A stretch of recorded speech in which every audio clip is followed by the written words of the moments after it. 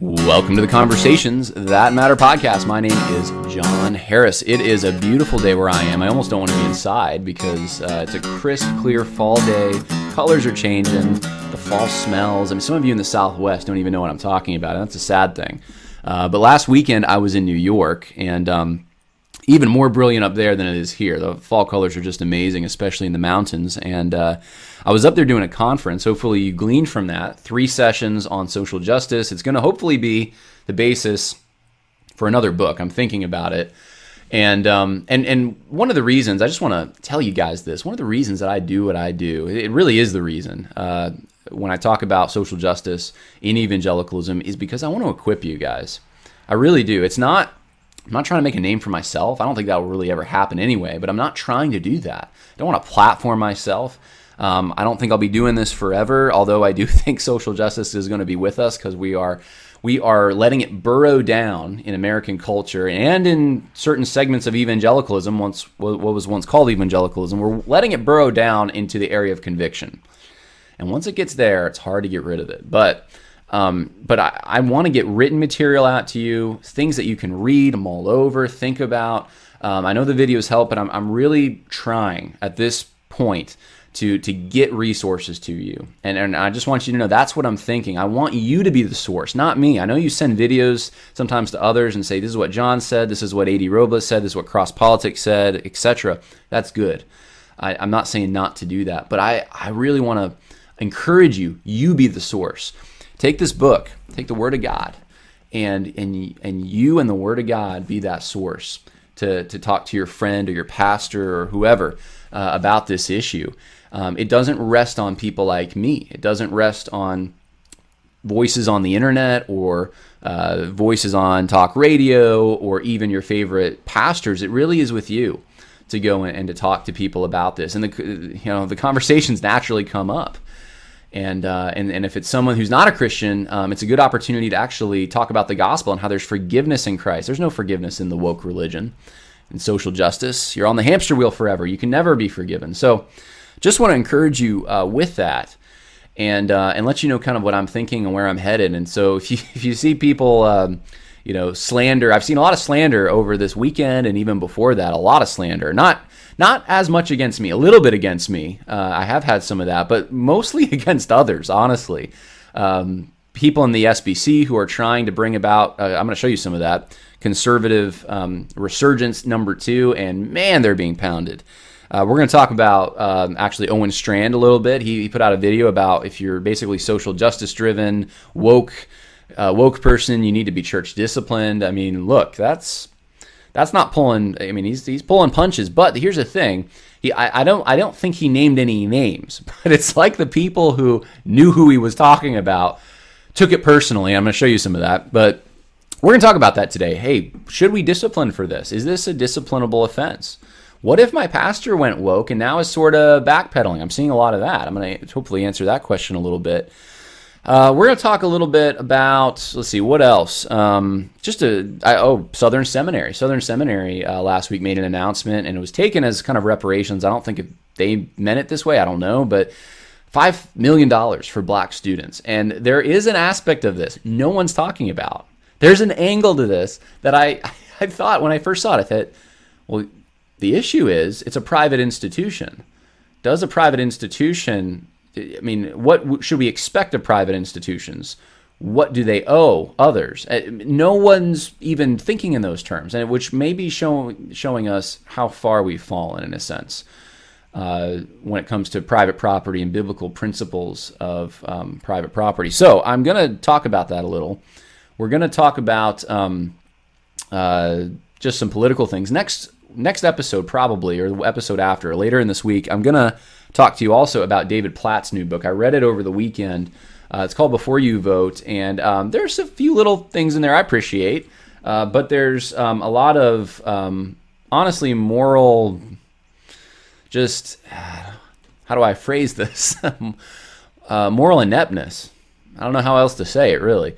So we're going to talk about that, because I think a lot of pastors who don't like Trump, they're liberal, we'll put it that way, and in a political sense, they don't think they can go full bore conservative. So or rather full bore progressive, I should say. They don't think they can do that because they'll lose people, and they want to keep the conservatives and the progressives in the same church. So what they're doing is they're going like 3/4 of the way progressive. And I think David Platt kind of does that, because after he's done with you, you read that book afterward, you're like, well, I can never criticize just about anyone who votes for Biden, unless they're so overt, they're saying, I like abortion, I voted for Biden. Otherwise, you can't criticize it, because there may be a pragmatic reason that someone had.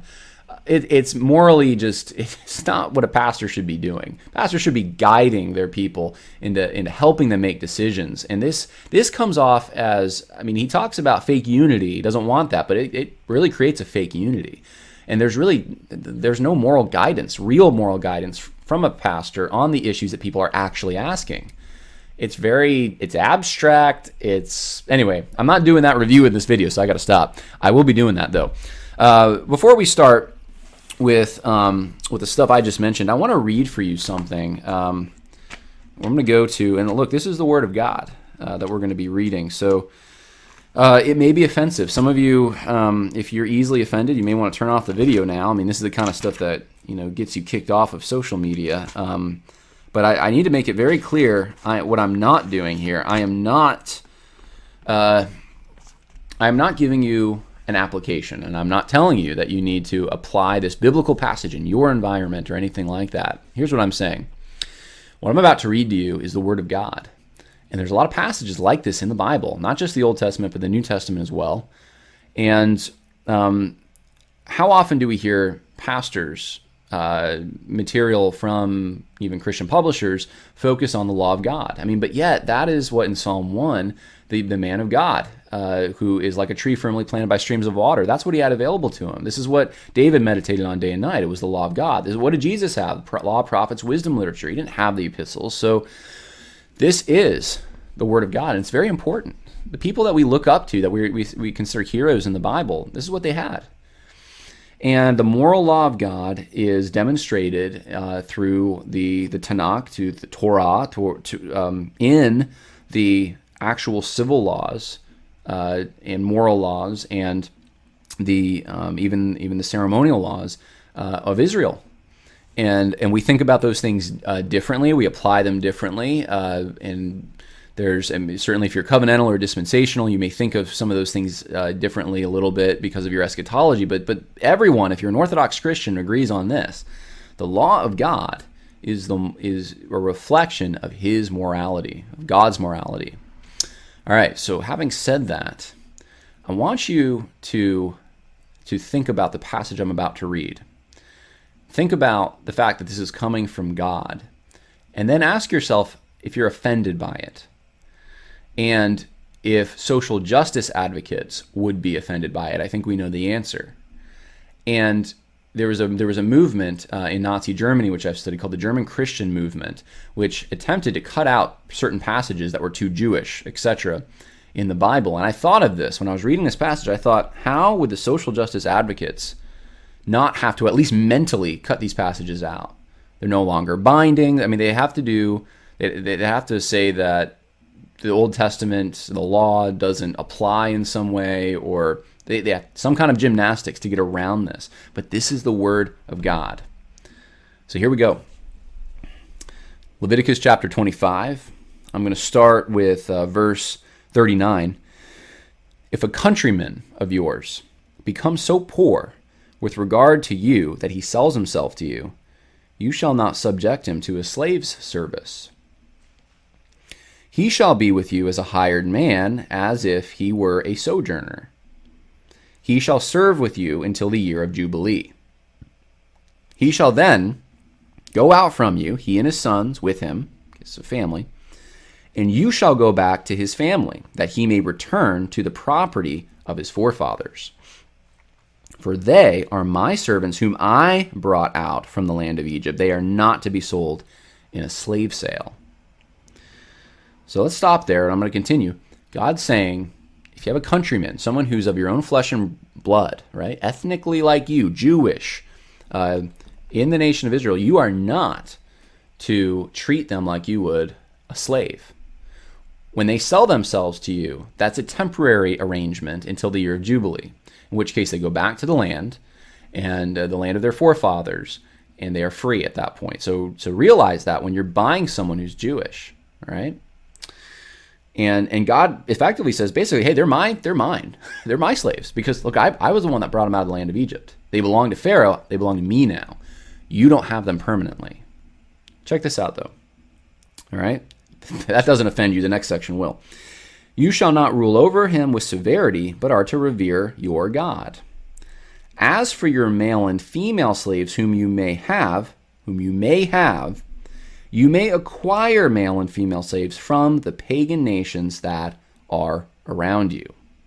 Then, too, it is out of the sons of the sojourners who live as aliens among you that you may gain acquisition, and out of their families who are with you, whom they will have produced in your land. They also may become your possession. You may even bequeath them to your sons after you to receive as a possession. You can use them as permanent slaves. But in respect to your countrymen, the sons of Israel, you shall not rule with severity over one another. Now, it goes on, and there's a section on essentially if a Jewish person gets poor, sells himself into slavery to a foreigner, the word here is stranger who is sojourning with you, then they have to be able to be redeemed. Basically, if you're a foreigner and you're going to buy slaves in Israel, you got to just know, hey, someone could come, an uncle, a relative, they could redeem these slaves. All right? They can't be permanent. They can be, I guess, if no one redeems them, but you got to be open to that. But if you're a Jewish person and you purchase a slave from the foreign nations around you, someone who's a sojourner, etc., in your land, they can be permanent. You can leave their children as an inheritance to your children. Now, this is the word of God. I'm not telling you anything more about it. I'm just explaining it to you and reading it to you. That's all I'm doing in this section. So anyone who wants to pin me with, John, you advocate that, Jewish people can go to the nations around them and purchase slaves, or you're trying to apply that to America or anything. I'm not doing that. I'm reading it to you, and I'm trying to explain what it says. Now, why did I do that? Just to jolt you into thinking, wow, okay, the Bible has some stuff that doesn't comport with our 21st century American views. That's part of it. That is part of it. But more than that, I want you to think about the logic that is being given to you right now by social justice advocates in evangelicalism. They're saying things like nationalism or ethno-nationalism or nativism or just even loving your country too much. This is idolatry or this is sin or those kinds of things. Wanting strict, a border wall. This is racism essentially. If you really want that and you're not, you don't want to care for refugees. You want a vetting process. You want to deport illegal migrants. I mean, this is all horrible. This is all racism. This is Trump. And we've been told this now for years, and it's coming to a head now. And the reality is, the Bible itself, the way that God himself set up the law in ancient Israel, was a situation where there were different rules in some areas. And one of them was slavery that applied to foreigners, applied to Israelis. That's just the truth. And I didn't make it up. God was the one that wrote that. Now, is that ethno-nationalism? Is that nativism? Is that this horrible thing that Israel had one set of standard for their own people, and they were to love their own people in a certain way, and a different set of standards for those nations around them? Is that wrong? Think about it and read the passage. Read the law before you answer that question. The other question is, what about slavery itself? Now, slavery, in this passage, there really seems to be two ways suggested here that one could acquire slaves, at least in this passage, right? I know there's other, in the New or the Old Testament, there's other ways. I mean, you acquire slaves in war. You bring captives back. So you have a war, and bringing the captives back was part of slavery. But in this section, it is acquiring them through purchasing them from a master of some kind. That's why God says you're not to basically sell my children, Jewish people, in a slave sale. So that was something going on in Israel. They were having slave sales. The other thing is a slave, someone wanting to become a slave, could sell themselves because if they did not have a master, they may starve. And this was something that would have been done during famines, during just times when you're down on your luck, and you didn't have homeless working the block like they do today in many large cities in America. They had people selling themselves into slavery. It was a will work for food, but not only that, hey, I'll sell myself to you so that I can come into your house and be part of, in a sense, almost, they call it, some people call it the Abrahamic household, but your extended family. I'll be under your care, your provision. I mean, that's how I'm going to get my health care and my food and all the things that Democrats want to give you from the government. We'll get those things, and it's a personal kind of slavery, though. I know you, and I'm selling myself to you, and I'm going to give you work in return for that. So this was a practice that was done. Now, the Democrats and modern social justice warriors essentially want that kind of a deal for everyone, and they want to force everyone into it. So it's not a choice of you selling yourself into slavery if you become impoverished. The socialist government just provides everything for you in exchange for, really your devotion and affection, because whether you work or whether you don't work, you're still going to be, in theory, gaining, these kinds of benefits. And it's inescapable. As long as you live in the jurisdiction of the government, the centralized authority, then you're a slave. You're a civil slave of that centralized authority. And it's a very impersonal kind of slavery. And this is okay in the minds of the social justice warriors. This is actually what we're striving for, to get equity. So this is the hypocrisy here. But in this context, in that day and age, God instituted a type of slavery of some kind, and he regulated it. And I don't believe, because someone might jump on me for this, I don't believe slavery is fundamental to the created order. I don't believe it's an institution like marriage is an institution or anything like that. And I'm not saying we should bring slavery back in any sense. All I'm doing is reading the Word of God to you and explaining it to the best of my ability, what it meant for that time and what God was trying to do. Now, here's the question. Here's the question. Does a book like that contains words like that constitute hate speech?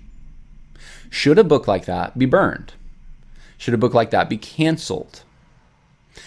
I'm seeing other people now be canceled because of much less offensive things. Christians have no place for these kinds of people. We should run them out of town on a rail.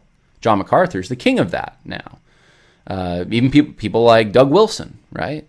Horrible man. To the social justice advocates.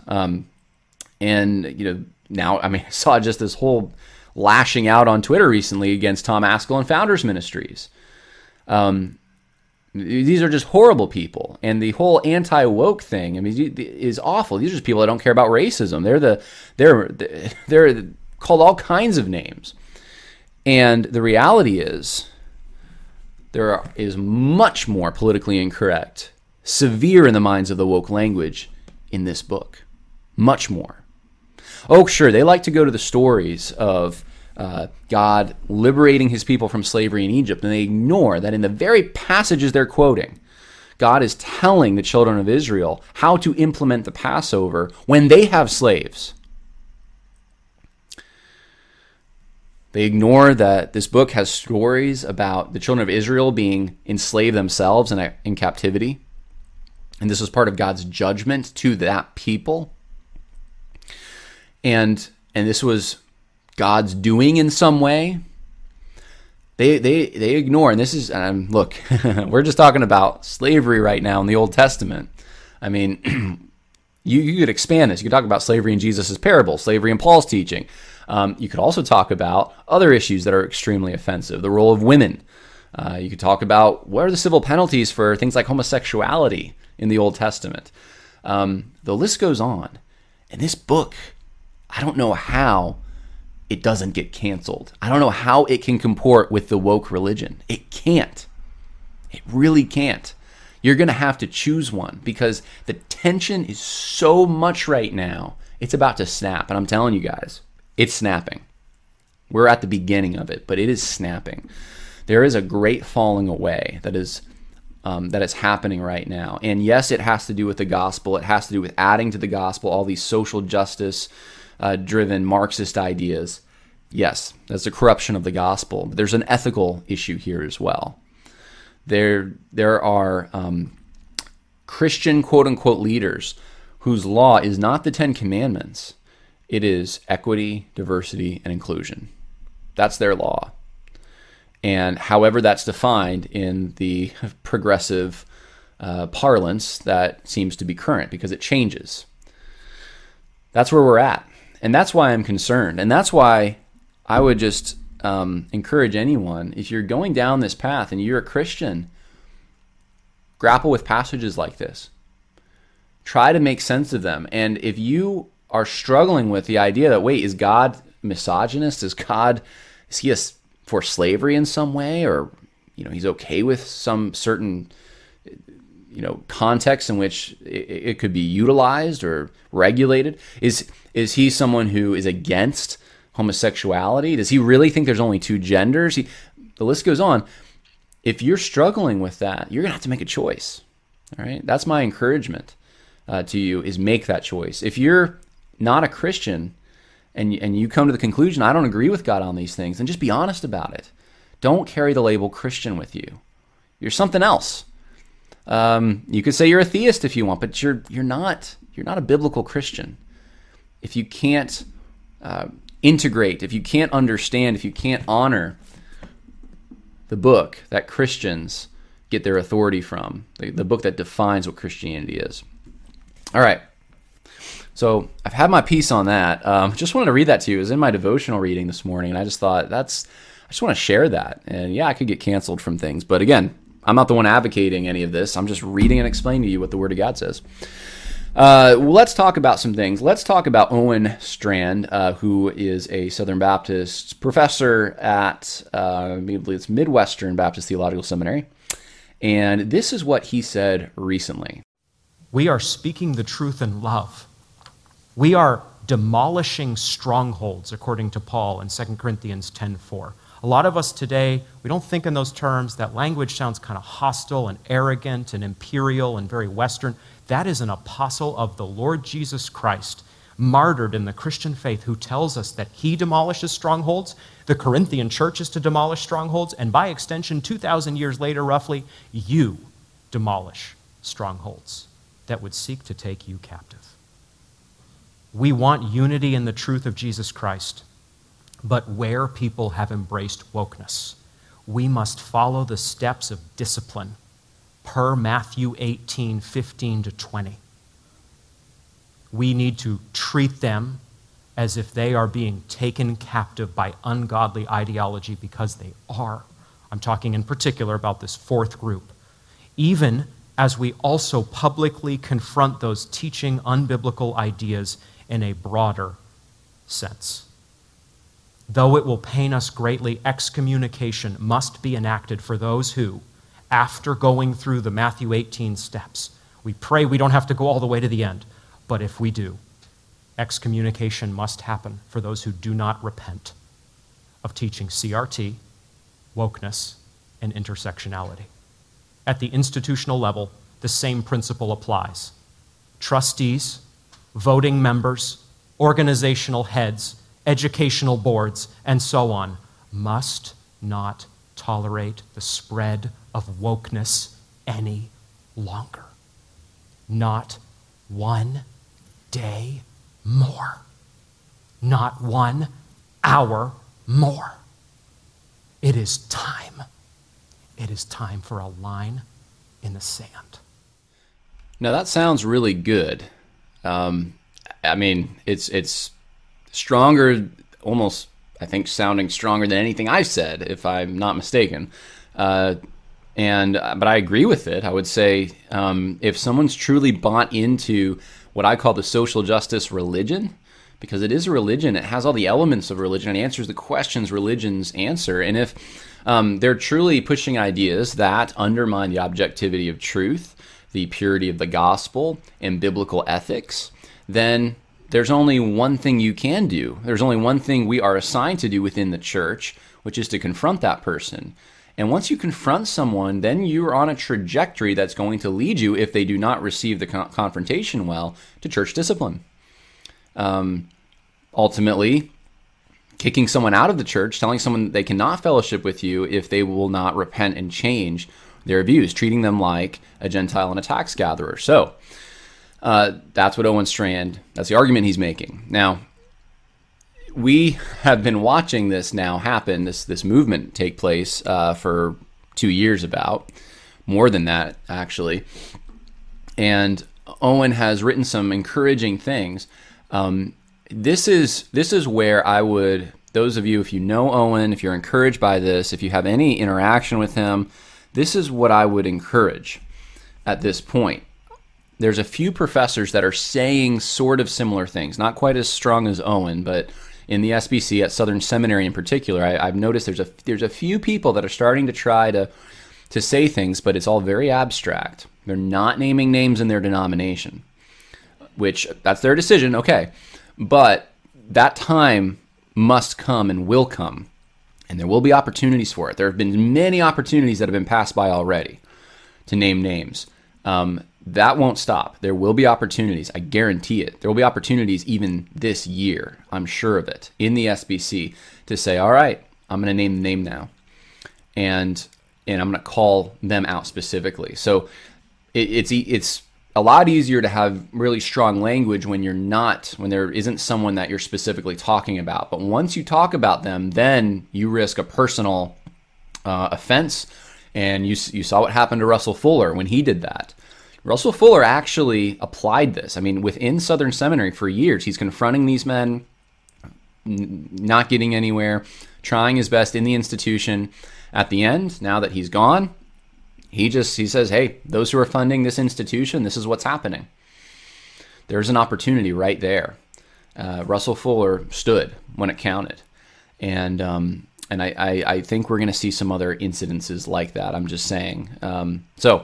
The opportunity for Owen to name the names is coming, and for other professors who are saying similar things is coming. But I'm glad about this. This is a step in the right direction. I don't know Owen personally. I've never met him, but seems like a guy who cares about truth and the purity of the gospel. And we're gonna have to see. We're gonna have to wait, and we're gonna have to see how this plays out. But here's something that should interest you. Here's how the woke reacted. A few people. Greg Johnson at Memorial PCA. So someone that's not even in the SBC. Excommunication for being woke. So I guess he's saying excommunication, church discipline. I get it. Okay. Excommunication for being woke. Teaching critical race theory for intersectionality. Let's start instead with porn, adultery, slander, sloth, racism, and gossip. Oh, and gluttony. Lots more of those in the churches. Bible calls those sins. Well, I mean, look, slander is part of, people that are pushing the critical race theory. Critical race theory is basically group slander. It's also racist because you're assuming a moral inferiority of certain social groups. It's within that. Gossip, that really critical race theorists engage in that. We have a few of those sins already. A sloth, it can encourage some sloth because you have people that think there's something owed to them. If you really want to go after the sins he's labeling here, then maybe you should be going after critical race theory. I don't know who Greg Johnson is, but he doesn't seem to understand what critical race theory is or intersectionality. How about Thabiti and Abuile? Yes, one of those, properly understood, is not a sin. No church should be excommunicating saints who are not in sin. That's what makes the statement so egregious. So apparently it's not a sin. Let me ask you this. Is Mormonism a sin? Is the New Age movement a sin? Is any false religion a sin? Because that's what the social justice movement, it's a religion. And people who have really bought into it, they get deeper into the religion and they become committed. They're woke. That's their born again experience, and they're in. If you understand it in that sense, if you understand that this has its own saints, its own way of testing truth, its own holy books, its own understanding of sovereignty and providence, it's about power relationships and privilege. God's not the one that's actually creating and calibrating the circumstances into which we are born and live. The list just goes on. It's a religion. It answers all the questions. It has all the facets of a religion, essentially. And so is it a sin for someone to be in Mormonism? Well, no and yes. No in the sense that the word Mormonism is just a word about people who follow Joseph Smith and the Book of Mormon, and you could have that label and I guess have no clue what it means. I remember there was a story from years ago about some guys who were Mormons out in the backwoods, and they had the Bible and the Book of Mormon, but they basically didn't really treat the Book of Mormon as authoritative in any sense, and they just had the Bible, and they basically were so separated from the LDS church. When they went and they found the LDS church, they realized, hey, wait a minute, we don't believe any of this stuff. We just have the Bible, and that's what we've been teaching. Well, they thought of themselves as Mormons. Okay, were they really Mormons? Well, not really, but they thought of themselves that way. So were they in sin for being Mormons? I mean, you could think of technicalities like that, I guess. But in general, yes. When we talk about Mormonism, we say it's a sin to be a Mormon. We know what we're talking about. Everyone knows what that means. It's accepting the teachings of the Mormon church. If you accept the teachings of wokeness, of the social justice movement, of critical race theory, intersectionality, etc., if you're accepting that, then you're in sin. Yes, it is not compatible with the Bible. Go watch the 3-part series I did last week, the 3 sessions on this. It is an egalitarian religion that is influenced by Marxism and postmodernism. None of that comports with Scripture. None of it. So anyway, that's the BD Abuele's, otherwise known as Ron Burns, his objection. And then we have Anthony Bradley. Such profound nonsense. It's hard to know how to respond. It's better if you read it in a British accent, but that I won't. Such profound nonsense. It's hard to know how to respond. Southern Baptists are calling to excommunicate Christians who teach about intersectionality, etc. The PCA attaching themselves to evangelicalism instead of 18th, 19th century Scottish Presbyterianism was a massive mistake. I don't even know. I'm going to sidestep the whole Presbyterian thing and whether the PCA has attached themselves to evangelicalism. It's nonsense. It's ridiculous. It's just the kind of the looking down at someone because Owen would say this, looking down at him. And, how could anyone do something so nonsensical as to excommunicate people for intersectionality? Well, if you understand what it is and that it's a religion and this is trying to rip down all the hierarchies that God has even given instructions about, some of them are woven into the fabric of creation, and that's what intersectionality accomplishes. If you've read what Kimberly Williams Crenshaw was trying to do and how this was a political thing, this is influenced by standpoint epistemology from postmodernism. This was an extension of identity politics. If you understand that, then you don't scratch your head about this stuff. You understand what's going on. But if you try to redefine these things, then of course you wouldn't understand. And I don't know really exactly what's always going on. Sometimes it seems like the social justice crowd is trying to just redefine it to make these things palatable to Christians. So they're taking them out of their secular context. And other times it just seems like they're saying, yeah, so what? If we're creating a revolution and we're, completely eroding the idea of objective truth and adding works to the God. So what if we're doing that? Either way, these responses are not helpful, and they're at best ignorant, and I suspect Thabiti Anyabwile knows. Anthony Bradley knows. They're not so ignorant about this. At worst, this is malicious. This is evil. And good for Owen Strachan for not backing down on it. Now, again, we'll see what happens when opportunities are made to actually apply this, because the words mean nothing unless this is applied. This must be applied. Another development I wanted to talk about in this video is from the Southern Baptist Theological Seminary. This was interesting, and I'm not going to spend a lot of time on it, but we had this situation in which, see if I can pull it up for you, Southern Seminary decided to make an announcement, and I have the article actually up here from Southern News. SBTS trustees retain building names. Address history, established 5 million scholarship for African American students. So the building names, the people who founded Southern Seminary owned slaves. I mean, that's really what this amounts to. I mean, how horrific that they would have owned slaves. That's horrible. They were in sin. It was that's the assumption behind this. And it just haunts the history of this institution. And you read through this, and it's all about that. It's all, here's a summary of the 2018 report on slavery, which, again, Hey, did you know that the people who started Southern Seminary owned slaves? It's pretty much that's the argument or the message that they're trying to convey. No, we didn't know that. I think most people did know that Southern Baptists, a lot of them, especially the more affluent ones, would have owned slaves. Then,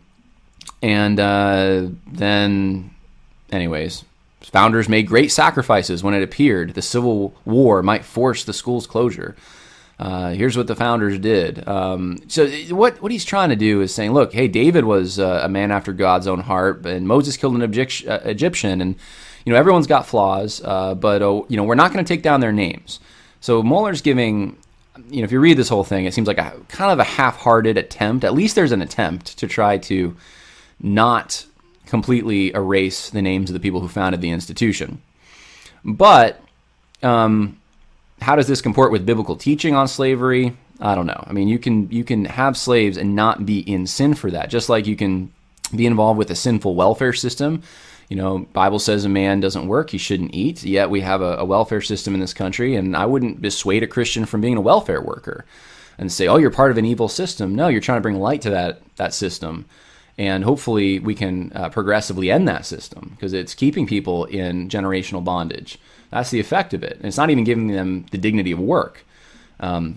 Shopping at places that have sweatshop labor, it's really no better than slave labor. In some of the places that we buy clothes from, etc. I'm not saying, I would never say, oh, those people are in sin for doing that. Look, here's the deal. You can be in a system in which there's wickedness attached to it in certain elements and keep yourself away from that wickedness, unstained by that wickedness. How else would Paul give the instructions he did concerning slavery in a system, in a Roman Empire in which, look, they didn't have gladiatorial arenas in Alabama. They had them in the Roman Empire. They had sex slavery that was normalized. It wasn't hidden away somewhere. This was, that's my sex slave. Horrible situation. And Paul gives instructions to masters and slaves in that environment. Here's how you live as Christians in this. And so someone like Southern Seminary, like the people who set that particular seminary up, it is very possible you can be involved as in slavery, but keeping the biblical commands. And that's never the issue. It's like it's never even talked about. Did they? That's the question. Did they keep the commands that are given to slaves and slave masters? Did they treat their slaves in a way that is becoming of a Christian? In the time in which it was legal, in the time in which it was a reality in this country. And there were many efforts. This is the thing that you also don't hear. There were many efforts from the foundation of the country, during the constitutional debates, up through even most people will be surprised to hear this, the Confederate Constitution outlawed the slave trade. There were efforts to reduce, to minimize, to cut back, to figure out ways to gradually emancipate. There were a lot of slave abolitionist societies trying to come up with these things. It's almost never talked about. But even those who would have owned slaves often saw the institution as a whole as a bad thing. But did they treat the slaves they had in a way that honored the word of God and the law of God? That's always the issue. We have to compare it to this. And this is what I get called all kinds of names for this, but this is, look, show me in this word, rightly divided, taking into account all the passages on the subject, not just cherry picking here or there and inserting your own opinion. Study this book and then show me, okay, what does it teach about this subject? And then apply it to the founders of Southern Seminary. Now here's the thing. Here's the thing that the issue that I don't hear anyone talking about, because the issue is not slavery. The issue is not slavery. The issue is, do private institutions, right, their own money, they're accomplishing their own purposes with private property, do they owe it to certain social groups? Do they owe reparations or some kind of payment, compensation to them for not extending a service to them or offering a service to them? Do private institutions owe people money for not extending a service to them or people like them at some point in time? Southern Seminary wasn't allowing women to be, look, Southern Baptist Convention doesn't allow women to be pastors. Does Southern Seminary and the Southern Baptist Convention owe all women compensation now. Because, well, we didn't allow them to come and study because we didn't think women could be pastors. Is that now grounds for compensation as well? I think a lot of the woke crowd, I'd be curious to hear Dwight McKissick because he's more egalitarian. I think he'd probably say, yeah, it's a good start. $5 million for African American students. How about another $10 million for women? Where does this end? What about all the language and rhetoric over the years against LGBTQ plus community, etc.? Are there reparations for them? So same-sex attracted Christians felt like maybe they could never be pastors. And, I mean, look, you can, once you start going down this road, you can find all kinds of disenfranchised groups. But the question still remains, does a private institution owe it to any group that they did not offer a service to? And the answer is no. That's the answer. That's the moral principle here. Private institutions are not taxpayer funded. They're not, that's not how Southern Seminary was conceived. Southern Seminary was a specific group of people that wanted to accomplish a certain goal. And we can look back at some of the things, maybe the decisions they made, the things they did, and say, well, we don't agree with that. We can change the policy. We can say, we're not doing that anymore. But in the times in which those things happened, it wasn't like there was some kind of entitlement that, well, every single person, no matter who they are, where they are, deserves an education from Southern Seminary. I think that's the logic we live in now, though. We don't think in those terms. In other words, you're allowed to do what you want with your own stuff. This applies to individuals as well. I mean, look, if you reverse the logic, here's another way of showing how this doesn't make any sense. Is there a requirement that if you own a business, or a seminary, we'll say in this case, that everyone must frequent your seminary? If they don't go to school there, they at least got to go to the gift shop and buy things. They must take advantage of the service you're offering. No, that makes no sense. That's up to the buyer, just like it's up to the seller, the provider, who they want to sell to. It's up to the buyer who they want to buy from. It's up to the seller who they want to sell to. That's not just how the free market works. That's how the private property works. That's how it works. Even Ananias and Sapphira were told, hey, was it not yours when you had it? Did it not belong to you at a time when the church was holding all things in common, people selling their property? They weren't required to do that. They didn't owe it. It was exemplary, but they didn't owe it. It was theirs when they had it. All right, that's the issue. Remember, it's not slavery. That's the issue. And when you start going down this path, and here's the announcement from Al Mohler, breaking news, SBTS trustees retains building names, address history, establish $5 million scholarship for African American students. When you couple all these things together, say they're related, it really does sound like reparations, doesn't it? Now, if they didn't want it to sound that way, then he shouldn't have coupled it. They shouldn't have coupled all these things together. But the way they coupled them together leads to the conclusion, well, this has to do with the trustees on the buildings. This has to do, or the building names of the founders. This has to do with the history of the fact that there were slave owners who helped start it. And here's the thing that really just, it makes me scratch my head. All these Christian leaders who advocate Christian morality on things, gratitude is a big part of being a Christian, being thankful to God, being thankful to others. Why can't we look at this situation and we say, yep, there were some people who owned slaves. Surely, I'm sure they wouldn't they surely wouldn't have liked it if that's how people reduced them or characterized them solely. Reducing them down to, well, you're just people that own slaves, because there's a lot more to them than that. But that's how they're remembered now in the modern social justice driven narrative. All right, so we have some people that own slaves that started Southern Seminary. Can we not be thankful that what these men started, a great sacrifice to themselves, they didn't have to give their money to the propagation of the gospel and gospel ministry, and yet they did. That's a good thing. That's a commendable thing. And that the Lord used those people who owned slaves to do that. Well, look what the Lord did. He took people that owned slaves to do this. And look what the Lord did. Now, look at how the Southern Baptist Convention and Southern Seminary allows people of all kinds of ethnicities to come and and there are no slave owners. It's obviously illegal in the United States, at least that kind of slavery. Look where we've come from, and look what we've come to, and look how the Lord used people that were engaged in practices that many of us would have disagreed with now. But that's the story of the Lord.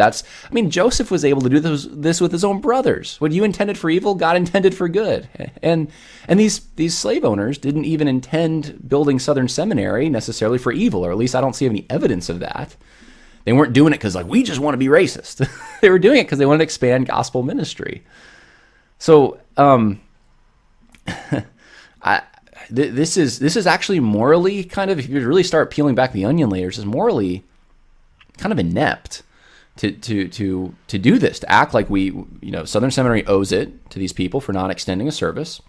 That isn't it. Hey, we were able to save the names this time. Next time, who knows? And we're gonna address our history. Addressing the history would just mean we're thankful to God from where we've come from and from where we are. That's what you'd think you'd look at. I mean, look, you want to go back in time. Let's go to the Reformers and look at some of their views on the civil magistrate and the penalties for those who disagreed with the religion. Or what about the divine right of kings? Or what about arranged marriages? Or what about all the things that in our modern day, we look back and we think those are so horrible that anyone would have been involved in that. I guess now, any institutions or organizations started by those men they have to put a grant aside for those who are disenfranchised. John Knox needs to, the Knox Publishing, right? They need to make sure that they're going to publish a new quota of women's books because of all the things John Knox said about Catholic women. I mean, guys, this would get ridiculous if we really accepted this logic. Well, I'm afraid that's where we're going. Here are the reactions. Dwight McKissick, $5 million scholarship in honor of Garland Offutt. Thanks. ... Thanks. This is sarcastic. Dr. Mohler and SBTS trustees, that's what I call fruit worthy of repentance. I sincerely believe the next generation will finish the job and remove the names of men stealers and child abusers. Speaking of slander, right? We're supposed to slander. What do we see in the last slide? Oh yeah, Greg Johnson. How about slander? That's what we excommunicate for. Well, Greg Johnson should be calling Dwight McKissick up and saying, you need to be excommunicated then, because Dwight McKissick is calling them men stealers and child abusers. Just because some of them own slaves? Does that mean they're men stealers and child abusers? As celebrated figures. Well, Dwight McKissick obviously thinks this isn't enough. Mohler didn't go far enough here. Southern Seminary, just the trustees didn't go far enough. Thabiti Anyabwile, also known as Ron Burns. Finally, this press release fails to call things what they are. The scholarship ought to be called an effort at reparation, so he gets it. Even critics see this as for what it is. Racial supremacy ought to be called white supremacy, for that's the legacy dealt with here. So he's still nitpicking at the announcement. This announcement doesn't satisfy the woke crowd. $5 million scholarship for black students doesn't satisfy the woke crowd. And I said this as soon as this was announced and I saw it. I made a tweet. I said, this ain't going to satisfy the woke crowd, and it's not. The woke idol will never be satisfied with your sacrifices. They will always require more. The only way to win is not to play the game. It's the only way to win. And that's why I was saying when we started ripping down all the history everywhere and knee-jerk reactions to everything, I said, even if you can make a good argument that, let's say, something should be removed somewhere, not right now, because right now it's going to be taken as you're sacrificing to their gods. And they're going to be encouraged by it, and you give a moose a muffin, they're going to take more. And that's what we're seeing. It's never enough. It's never enough. And this was a incredibly inept decision, because now you have conservatives upset about it, because we realize the principles it's undermining. We realize it's undermining gratitude. It's undermining a principle of private property. So we're not happy. And then you have the woke crowd thinking this doesn't go far enough. So I wanted to end on that. There's a few other things that I want to talk about this week, but I'm going to, just because this episode is getting long, we're going to stop it there. Quick announcement. The book, Social Justice Goes to Church, is out. If you did receive a copy of it, if you've ordered it from Amazon, if you ordered it from me, from the autograph copy, which I have a good deal on that, you go to socialjusticegoestochurch.com. I just got a shipment in. So I'm going to be starting to I think I got 50. So I'm going to ship those out, and then I'll get some more, and I'll just keep shipping them. But yeah, if you ordered it a week and a half ago, that's why you haven't gotten it. I didn't have my shipment yet, so that's going out there. But please, this is the big thing. Please go to Amazon.com. This is what the publisher wants me to say, and give it a rating. Give it a review. I know many of us don't do that. I don't usually do that with most books, but it would help, according to the publisher, if you review it on Amazon. I don't know how all that works. This isn't my area, but they said it'd be nice to have 50 reviews by the end of the month. So I think we have 20 or so now. Go review it. Let us know what you thought. Hey, if you didn't like it, don't review it. But if you liked it, let us know. It's a history of the social justice movement, kind of how this came to be, how we got where we are, and hopefully it'll help you explain in your minds what happened. But that's all I have for you today. God bless and enjoy. Hopefully you're having a beautiful fall day like I am here in Virginia. God bless.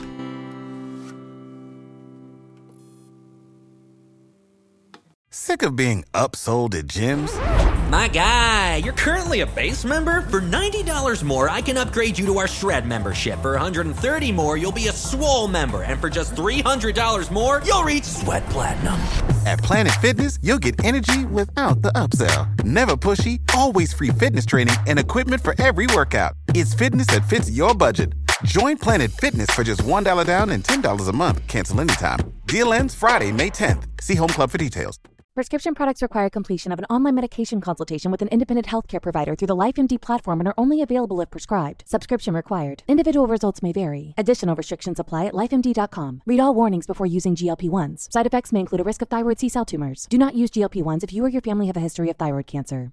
If you've struggled for years to lose weight and have given up hope, did you know you can now access GLP-1 prescription medications through LifeMD? LifeMD is now offering eligible patients online access to GLP-1s, the breakthrough prescription medication that can help you lose body fat and weight. Listen to what people are saying. You just take your shot. It doesn't feel like you're on a diet. What I wasn't expecting it to do was to shut off the food noise. This was life-altering, and if I can do it, I feel like anybody can do it. And here's the best part. Your insurance may cover 100% of the cost of your medication. So go to TryLifeMD.com to have your eligibility checked right now. Get started today at TryLifeMD.com. That's TryLifeMD.com.